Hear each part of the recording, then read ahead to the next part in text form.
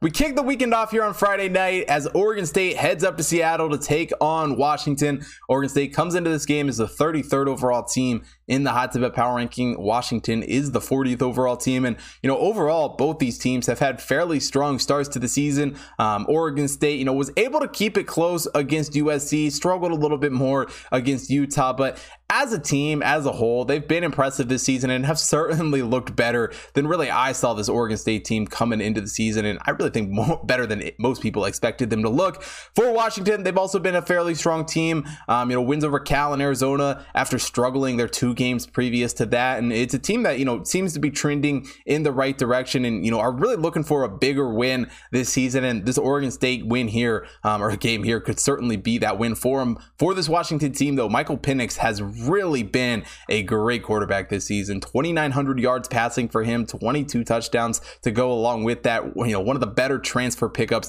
for any team coming into this season has really just, turned around this Washington team and what they were a year ago. Rome Mazua has been great receiving the ball as well, 756 yards catching for him. He has 6 touchdowns to go along with that. And offensively, it's a team that's looked very good this season. Rebounded after that, quick 2-game losing streak they had. But it's an offense that's putting up 507.8 yards per game. And I really just like what I've seen out of them. Offensively for Oregon State, they're certainly not a bad team by any means. Ben Grebelson takes over as the starter a few weeks back. In his few starts, he's passed for 811 yards this season, 5 touchdowns to go along with that. Trayshawn Harrison has been all right as well, 477 yards receiving, 3 touchdowns. And overall, it's an Oregon State team that does a decent job moving the ball, 425 yards per game for this team.